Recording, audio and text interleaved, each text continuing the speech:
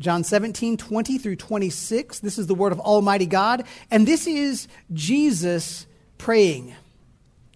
He says, I do not ask for these only, but also for those who will believe in me through their word, that they may all be one, just as you, Father, are in me and I in you, that they also may be in us, so that the world may believe that you have sent me.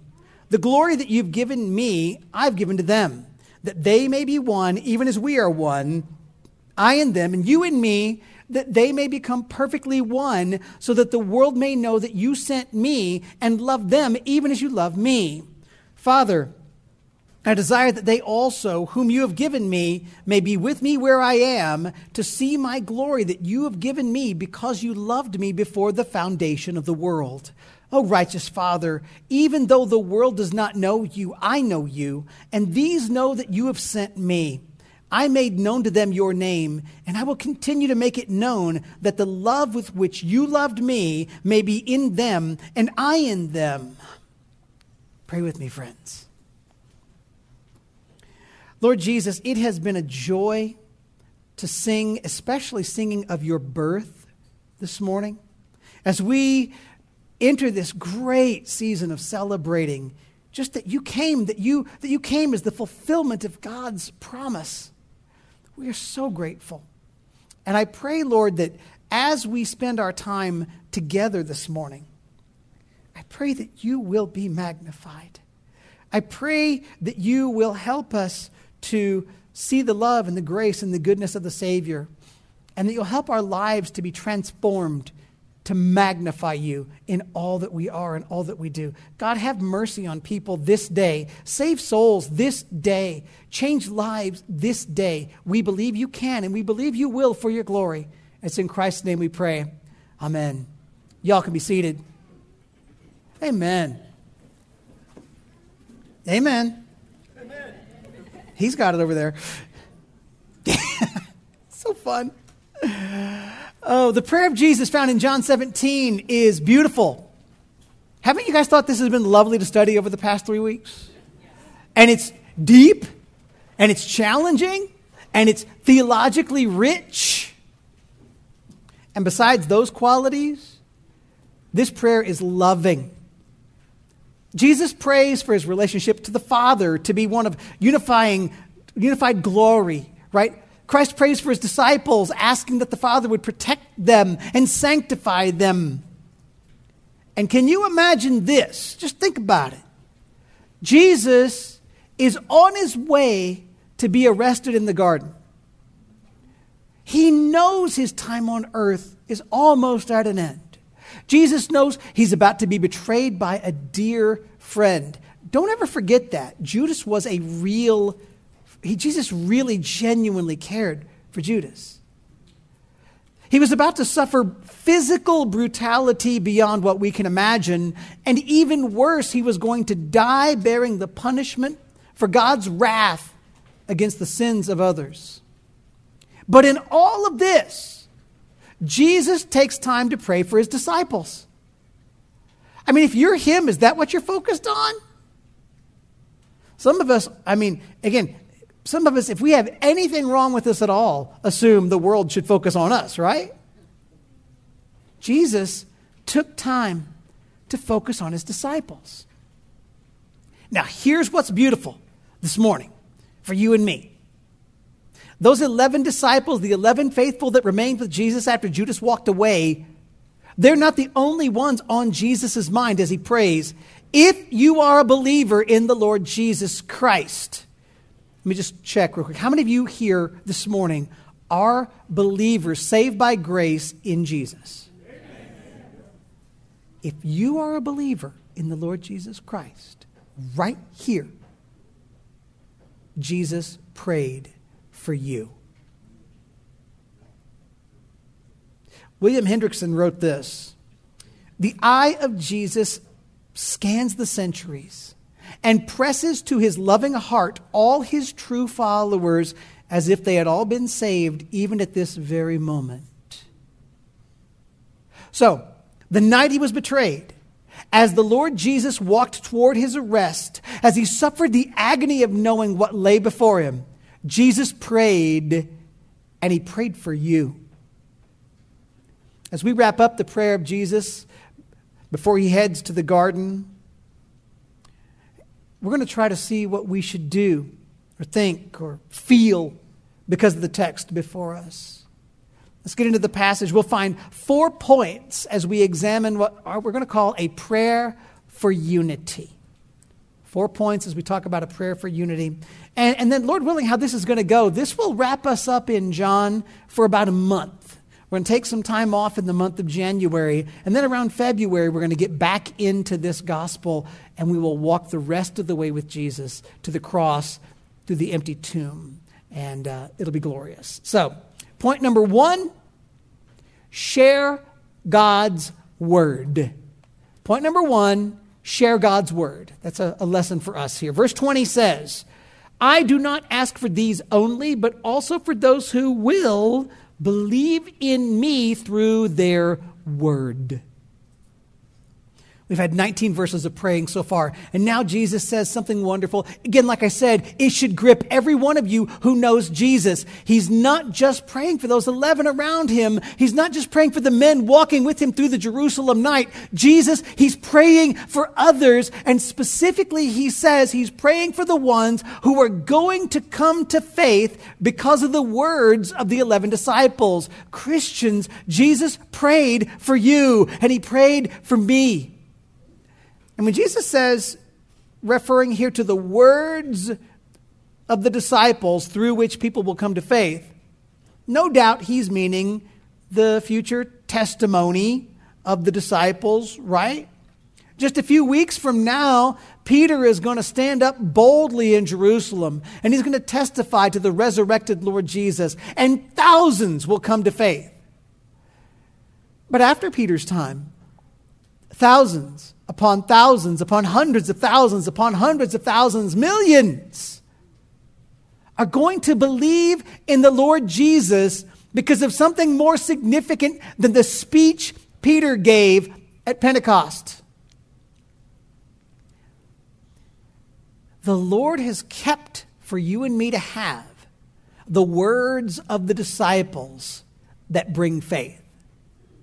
The Lord has preserved them in the Bible, the word of Almighty God. So let me say something to us all right now that is a very important truth for Christians to grasp. All of us want people to come to know the Lord Jesus, right? We all want people to be saved. The way it happens, the way that people come to faith in Jesus is through the power of God working through the Word of God. People are saved when somebody presents to them the truth about Jesus as it is revealed in the Holy Scripture. When they present the truth revealed in Scripture, God opens people's hearts and those people believe.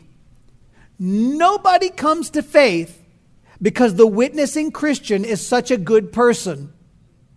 Nobody comes to faith because you are clever or are a better arguer than the guy next to you. Nobody comes to faith because you wrote something pithy on Facebook. Let me just ask you real quick because I'm feeling saucy this morning. Have you ever had a major opinion about something deeply held that you changed because somebody put a meme on Facebook? Then stop thinking other people are going to do it when you do it. Anyway. It doesn't do it, right? You don't go, oh, I'm going to change my entire worldview because somebody said something nasty to me on the internet. It doesn't work that way. Nobody comes to faith even because they see you do a right thing. People are saved when God, by God's power, convinces them of the truth of the things recorded in His holy word. Even if Scripture's not being quoted, it's the truth of the Word of God and the power of the Holy Spirit that brings people to salvation. God's Word has power. God's power to change lives. How do we know? Hebrews 4:12 says to us, the word of God is living and active, sharper than any two-edged sword, piercing to the division of soul and of spirit, of joints and of marrow, discerning the thoughts and the intentions of the heart. In 2 Timothy 3:14 and 15, Paul, writing to Timothy, says, continue in what you have learned and what you have firmly believed, knowing from whom you learned it and how from childhood you've been acquainted with the sacred writings, which are able to make you wise for salvation through faith in Christ Jesus. Did you hear that? The sacred writings are able to make you wise for salvation through faith in Christ Jesus. Scripture has power. Psalm 19, 7 and 8 says, the law of the Lord is perfect. What does it do? Reviving the soul. The testimony of the Lord is sure, making wise the simple. The precepts of the Lord are right, rejoice in the heart. The commandment of the Lord is pure, enlightening the eyes. If it's true that Jesus prays for those who will come to faith because of the word of the disciples, and if it's true that we now carry that word in the Holy Bible, and if it is true that the Bible as the Word of God has soul-changing power, and if it is true that we want people to be saved, one thing should be obvious for us to do. As believers in Jesus, we should be sure to help others to come to know Jesus by presenting them with the truth of God's holy word. We should share Jesus not with gimmicks, not with clever tricks. I mean, we were so busy this morning, Ben didn't even hook up the smoke machine. Why don't we need one of those? Because it ain't about that, friends. It's not about good music. It's not about pithy, clever sayings or a nice looking room. Why do people come here? Why do people come to faith? It's not because of gimmicks. It's not because of tricks. It's because we share Jesus by sharing the truth of God found in the Word of God. Can I encourage you, Christians, to make it a priority to know how to share the gospel with others from the Word of God? Even if it's a super simple presentation, by the way. Maybe it's just a few verses that you memorize. Maybe it's just a few references you memorize that you can use the Word to help people see the truth of their need for Jesus. That's worth having in your brain, don't you think? So, what are some ways to do it? I put some online yesterday, my pithy stuff on Facebook. God is holy. How do we know? Revelation 4:8 says, holy, holy, holy is the Lord God Almighty who was and is to come. If we know that, that's a good starting point, right? Mankind is sinful. Where would you look in the Bible to tell people man is sinful? Give me a reference. Romans chapter 3, verse 23, for all have sinned and fall short of the glory of God. All right. Our sin earns us death. Where would you look to find that? Romans chapter 6, verse 23, the wages of sin is death, but the free gift of God is eternal life in Christ Jesus our Lord. Jesus died to pay for our sins. Jesus' perfection is for our righteousness.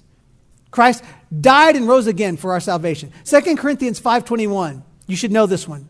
For our sake, he made him to be sin who knew no sin, so that in him we might become the righteousness of God. That's a good verse, isn't it? Doesn't that just give you the gospel? Okay, try this one. Believe in Jesus to be saved. What verse would you use to tell somebody that one? I think that's a good one, don't you?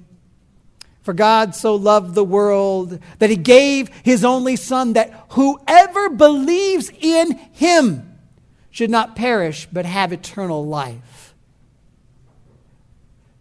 Do you get if you could just share those things with somebody, you've given them the gospel?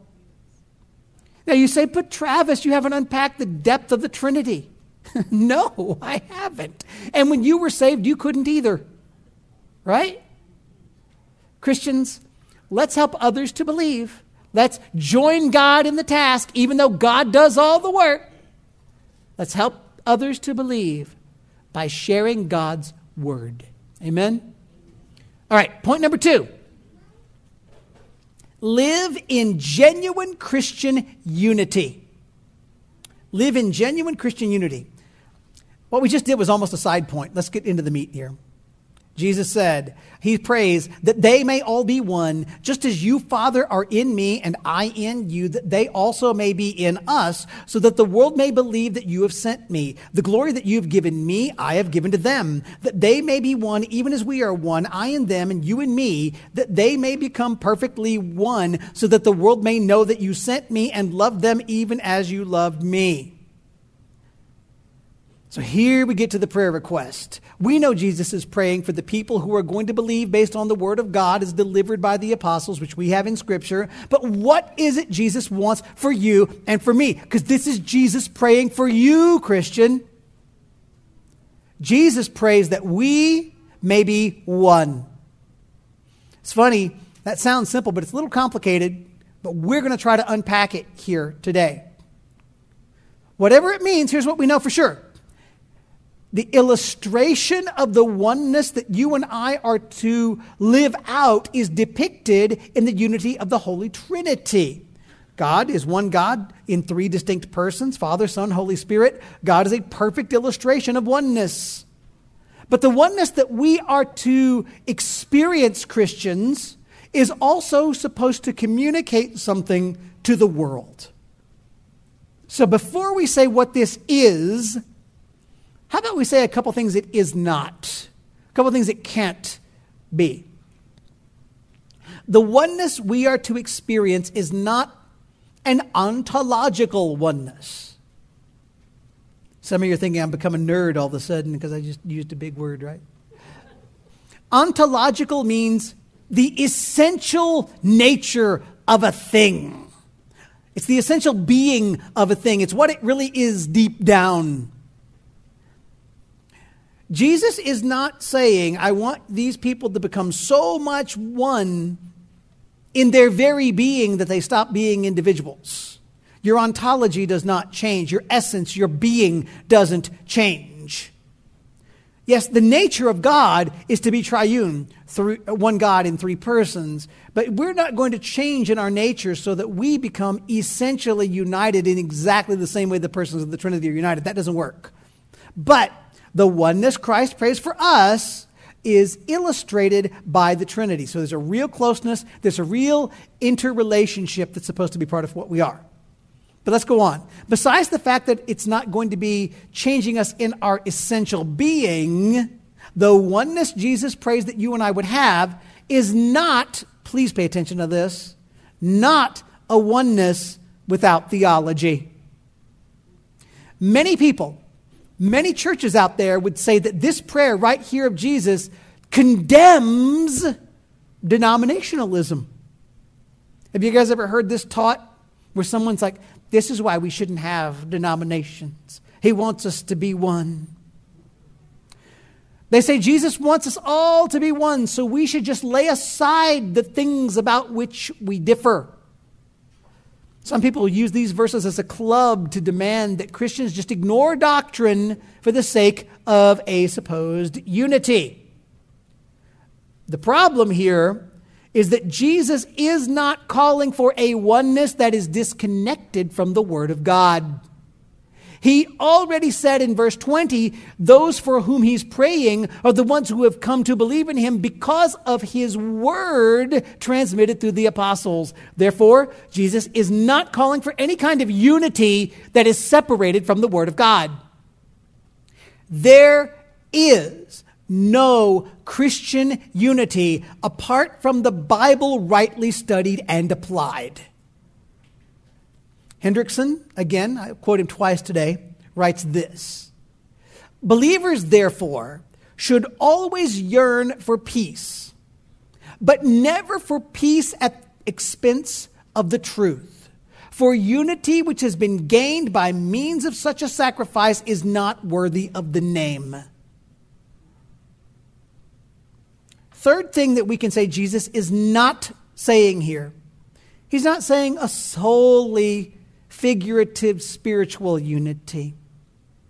Yes, Christ wants us to be united to God in the bonds of a spiritual family, but he's got more in mind here. Jesus prays that the oneness that we experience would be a testimony to the watching world around us. So something more than a oneness that is seen in heaven is at the heart of what Jesus is praying for. He wants us to be one in such a way that it gets people's attention in the here and now. Earlier this evening, in the upper room, Jesus commanded his disciples to develop a love that would get the world's attention, right? Remember that one? John 13:34-35. A new commandment I give to you, that you love one another just as I have loved you. You also are to love one another. By this, all people will know that you're my disciples, if you have love for one another. Something about Christian love, something about true unity will convince the world that we truly follow Jesus. That's a whole lot more than a pretend unity. It's a whole lot more than some figurative unity of empty words alone. A supposedly spiritual unity that does not come out in your life will not stand out to the world. So that ain't what's at view here. So what is the oneness that Jesus prays for you? What is the oneness Jesus wants us to have? Yes, it is a spiritual oneness that can be seen. It is a unity in which the people of God display to the world that all of us have a personal connection because we have a personal relationship with the God who made us. Let's go to the promise of the new covenant.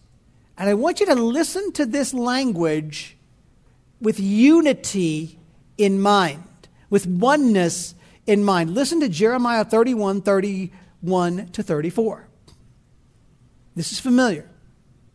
Behold, the days are coming, declares the Lord, when I will make a new covenant with the house of Israel and the house of Judah, not like the covenant that I made with their fathers on the day when I took them by the hand to bring them out of the land of Egypt, my covenant that they broke, though I was their husband, declares the Lord. But this is the covenant that I will make with them, or with the house of Israel after those days, declares the Lord. I will put my law within them, and I will write it on their hearts, and I will be their God, and they shall be my people. Now here's what I want you to pay attention. And no longer shall each one teach his neighbor and each his brother, saying, know the Lord, for they shall all know me. From the least of them to the greatest, declares the Lord. For I will forgive their iniquity, and I will remember their sin no more. Something about the unity represented in the new covenant promise is a kind of unity that will get the world's attention. Because Jesus said he's going to connect those who have faith in him with God. The Lord is going to make us part of God's family. So here's what you need to get with that. Christianity, following Jesus, will not be a religion made up of those who know God and those who don't know God. Instead, Christianity, genuine Christianity, will be a collection of people who all are truly trusting in and knowing God. And you might say, Travis, that was obvious. How many of you were thinking that was obvious? I'm glad you admitted it. I think Ben was thinking it. He just didn't say it. But don't forget, it would have sounded wild to the people of the first century. Think about national Israel for a second. Think about the nation. There were people in that nation, but who didn't believe in or follow God, right? They were still Israelites. They just didn't believe in God. They didn't follow God. They might have even played around with the religion of the land, and they still didn't know God. Today, even though that thing sounded so obvious that Christians know Jesus, today, plenty of people will tell you that they've got a religion, but if you ask them about their faith, they will say, "Oh, I'm non-practicing." But listen to me, guys. The unity with God and with one another that's in the new covenant is not open to the concept of a person being in the covenant but not a full-blown child of God. All in the covenant know God, from the least of them to the greatest of them. All are united in God's family. That's a oneness. Another thing that the unity that we're supposed to have has to entail is a unity that is so unlikely that it amazes the world. Listen to Paul in Galatians 3:26-29, and think about how this would get the world's attention. "For in Christ Jesus you are all sons of God through faith. For as many of you as were baptized into Christ have put on Christ. There's neither Jew nor Greek, there's neither slave nor free, there's no male and female, for you are all one in Christ Jesus. And if you are Christ, then you are Abraham's offspring, heirs according to promise." That unity for which Jesus prays is something that would totally blow the mind of the world if they saw it in us. What does the world we live in do? Think about this, friends. Just you and me talking here.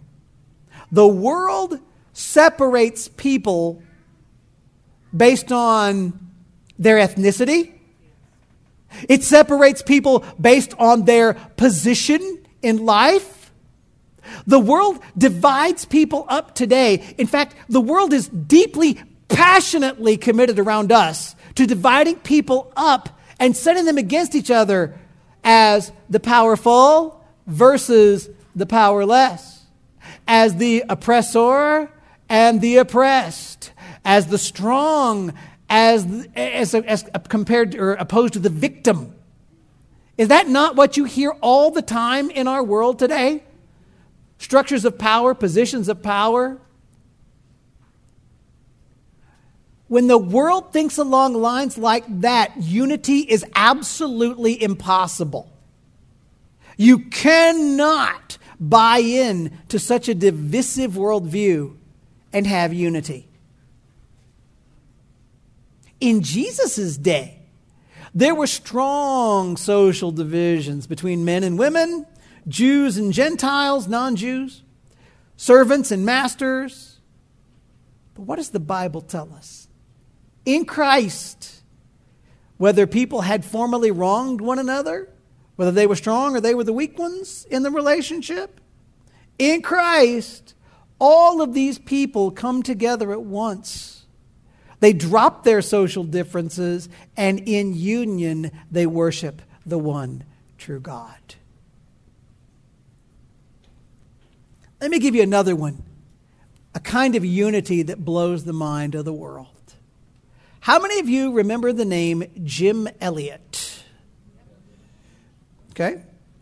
January 8th, 1956, Jim Elliot, age 28, and a team of 4 other missionaries, Nate Saint, Pete Fleming, Roger Uderian, Ed McCulley, were murdered.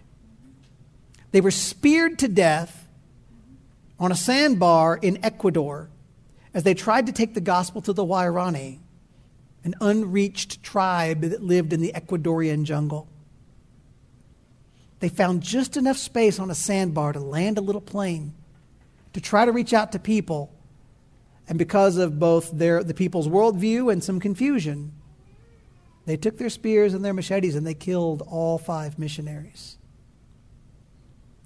Some of you have heard Jim Elliot's quote, right? "He is no fool who gives what he cannot keep to gain that which he cannot lose." It's pretty good. But if you know the story of the tragic death of those missionaries, you better remember what happened next. After the 5 men were murdered, some of their relatives, including Elizabeth Elliot, who was Jim's wife, Rachel Saint, who was Nate Saint's sister, they continued to take the gospel into the Ecuadorian jungle. And they preached to people who preached to people, and the gospel actually arrived at the very tribe that had murdered these ladies' kin. And the gospel made an impact on the Huaorani, and many of the people in that tribe were saved. Now, here's what gets my attention. Here's what I want you to get. Because right now, this is the familiar part of the story. But what about a young man named Steve Saint? Steve was 5 years old when his father, Nate, flew the airplane that took the missionaries to that sandbar. And Nate Saint died on that sandbar in that river when his son Steve was only 5. Steve's aunt Rachel is the woman, the sister of Nate. She kept sharing the gospel in the jungle. And even young Steve would go visit his aunt from time to time. When he was 14 years old, Steve was baptized. And here's what gets me every time. When Steve Saint was baptized, standing in the water with him were men who had cast the spears that took Nate Saint's life. Mincaye was one of the men who killed the missionaries. He believed in Jesus. He became the tribe's pastor. Mincaye baptized young Steve Saint. And for all of the rest of his life, Steve would see Mincaye as his family. He called him grandfather. Something about the gospel made it so that Steve could not only forgive the men who had robbed him of his father, but also he could declare for decades to come he loved them as his own brothers in Christ. That kind of unity, the unity that would allow former enemies to worship the Lord God together, that only comes from Jesus. And when the world sees love and forgiveness and God focus like that, they take notice. And when the world sees people who are supposed to be different, who are supposed to be at odds, who are supposed to see each other with this sort of division and divisiveness, but we come together, love one another, forgive one another, worship Jesus together, it gets their attention. Speaking of forgiveness, that's got to be part of genuine unity, and it will get the world's attention. It will glorify Christ. There's a lot of churches in which people who call themselves Christian are unwilling to let go of even the slightest offenses. But y'all, if we're going to be unified like Jesus commands and as the Savior prayed, we have to recognize there is no room for petty grudge holding and bitter spiritedness among us in the body of Christ. We have to learn to be reconciled to one another. Let me tell you something about me. On occasion, I will offend you. I will hurt your feelings. I will most certainly disappoint you. I won't do it on purpose, but I will do it. You know why? Because I'm still human. I'm still battling sin. And Jesus has not yet seen fit to snap me perfect. And can I tell you this? On occasion, you will sin against one another. You will offend one another. You will slight one another. You will get on each other's nerves. I know stories about you. I know of some of you. A conversation happens, you mishear the conversation and just blow up being offended. How dare someone do this? And then someone says, that's not what they said. And you have to go, oh. And maybe, just maybe, you did harm to our relationship because you blew up with a big old attitude. And maybe you're the one who's offended that someone blew up at you with the big old attitude. There is no place for holding on to garbage like that in the church. In fact, what's going to glorify Christ most is when, after we hurt one another, after we offend one another, we learn to repent and seek forgiveness, and we learn to forgive and find reconciliation. And listen to me carefully, this is brutal. If you are unwilling to be a forgiving kind of person, to try to be forgiving, to try to be reconciled, to try to extend forgiveness to those who would repent. If you are unwilling to be that kind of person, especially in the church, you'd better be concerned as to whether or not you are a genuine believer at all. Because Jesus said in Matthew 6:15, if you do not forgive others their trespasses, neither will your Father forgive your trespasses. If Jesus prayed for true unity for the church, we want to live that unity together. Amen? How do we do it? Well, first, these are like subpoints. I didn't plan for them to be subpoints, but they are, Terry. First, know God. Right? Let's start there. There is unity in being saved by grace through faith in Christ. Amen? Know the gospel, love the gospel. Know that everybody who has come to Jesus in faith is forgiven. Not because of our goodness, but because of the perfect finished work of Jesus. Rest in Christ. Rejoice in the fact that everything you need for life with God has been provided in Jesus. And be transformed by the good news of the Savior. Right? That's a good place to start, wouldn't you agree? Now, I want you to pause and I want you to hang on to that. Don't glaze over at the gospel. Some of you do that. Some of you hear me present the gospel and like, oh, that's the gospel again. I'll wait until he tells me something new to do. Cut that out. Don't look for new rules and commands here. The Christian life is grace from top to bottom. Christ has done everything that's ever going to make us right with God, and Christ is the only one who can make us right with God. You cannot add to the work of Jesus. The gospel is not a claim that Jesus gets you started and you finish the work. The gospel is that Jesus did it all. And now, we do want to obey Christ, but not to earn something, not out of fear that we're going to be in trouble if we fail. We obey because God has changed us, and we want now to do what honors Him. I really want you to have that in place before we talk about any other things to think about. But second, to have the unity for which Christ prayed, we want to know the Word of God and study it well.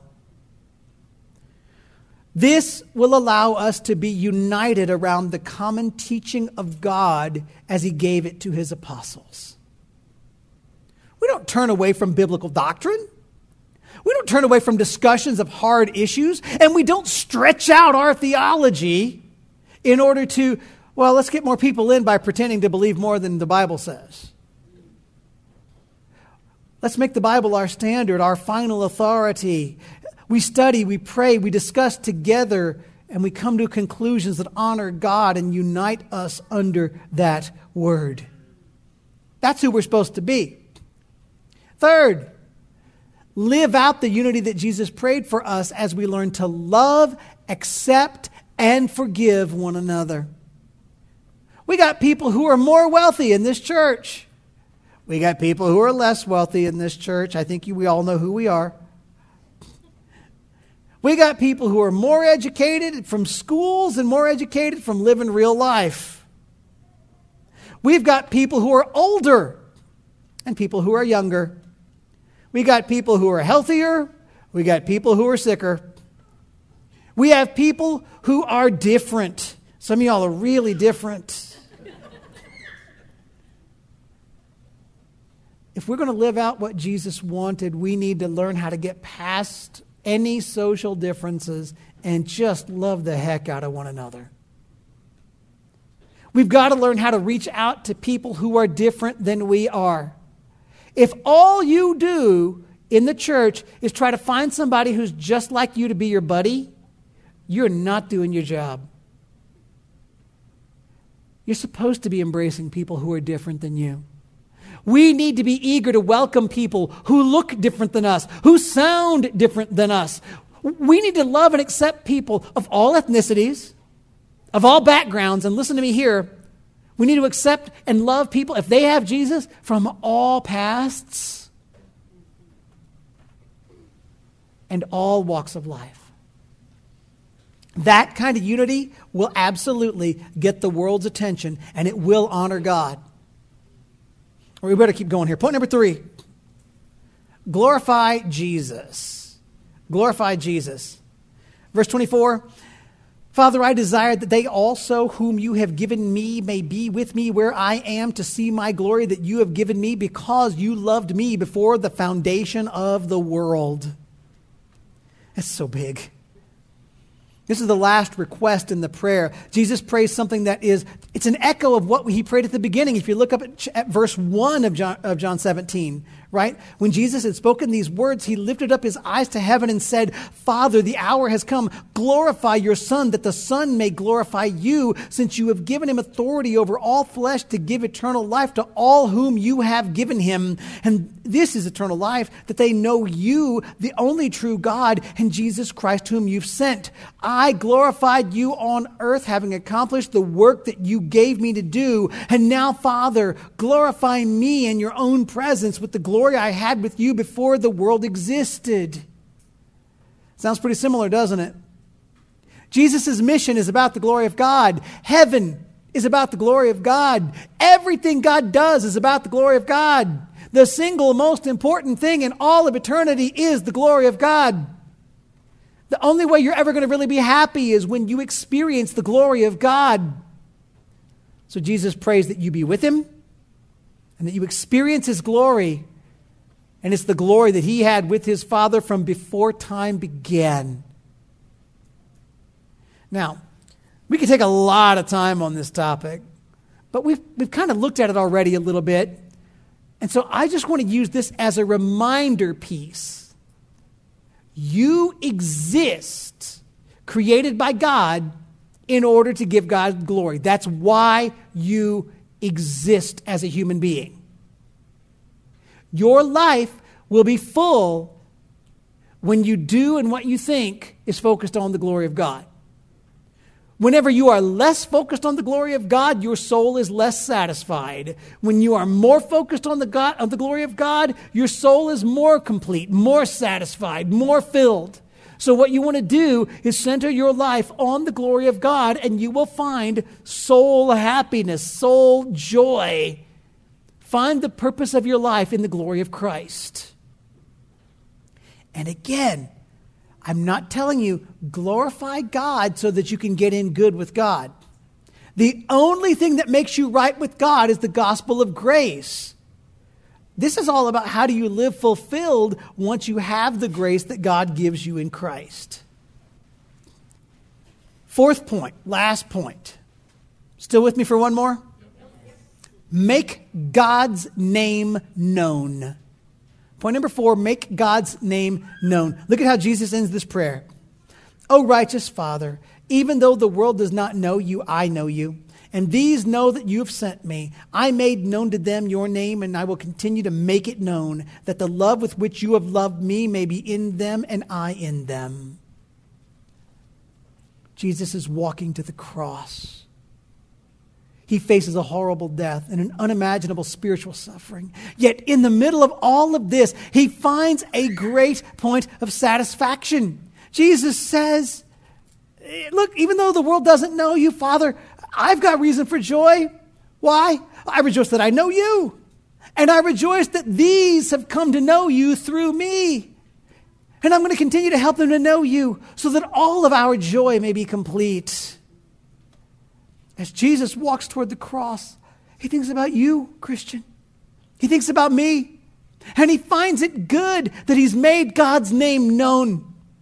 He made God known to the apostles, and the apostles wrote down at God's inspiration the scriptures, and the scriptures were used by men and women throughout the centuries to help people come to know Jesus. And if you sit here this morning and if you're a believer, you are one to whom Jesus has made God known.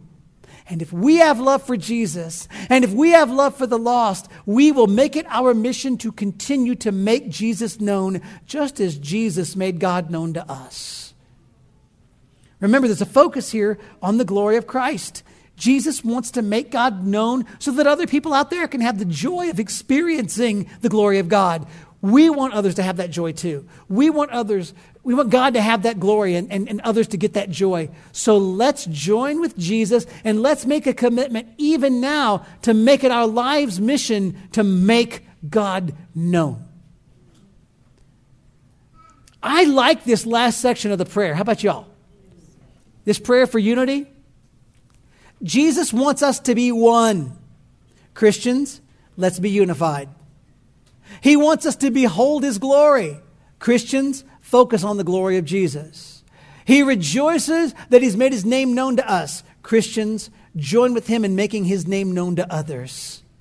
And if you hear my voice and you don't know Jesus, I want to invite you, come to know Jesus.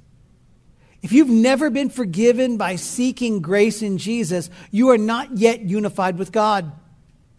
You're separated from God. You're in danger of suffering the wrath of God. But He promises He will forgive anybody who comes to Jesus in faith, believing that Jesus totally paid for our sins and rose from the grave. It's only by coming to Jesus that you're ever going to experience the joy God has for you, the joy of beholding and rejoicing His perfection. So I ask you, I invite you, come to Jesus today. Believe in Jesus today and find your heart's joy in the overwhelming glory of God. Let's pray together, friends.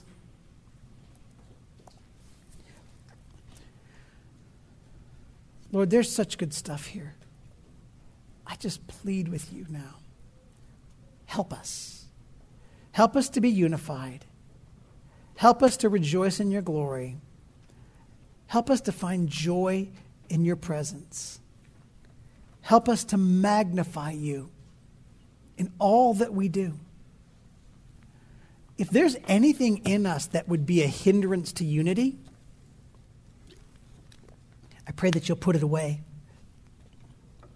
Where we are quick to judge others or be harsh with others, where we're quick to be mean-spirited or selfish, or quick to believe the worst about others, help us to let that go.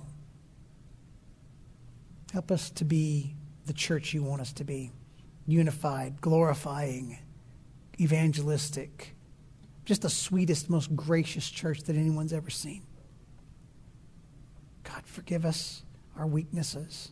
Strengthen us that we might magnify you. We pray it in Jesus' name. Amen.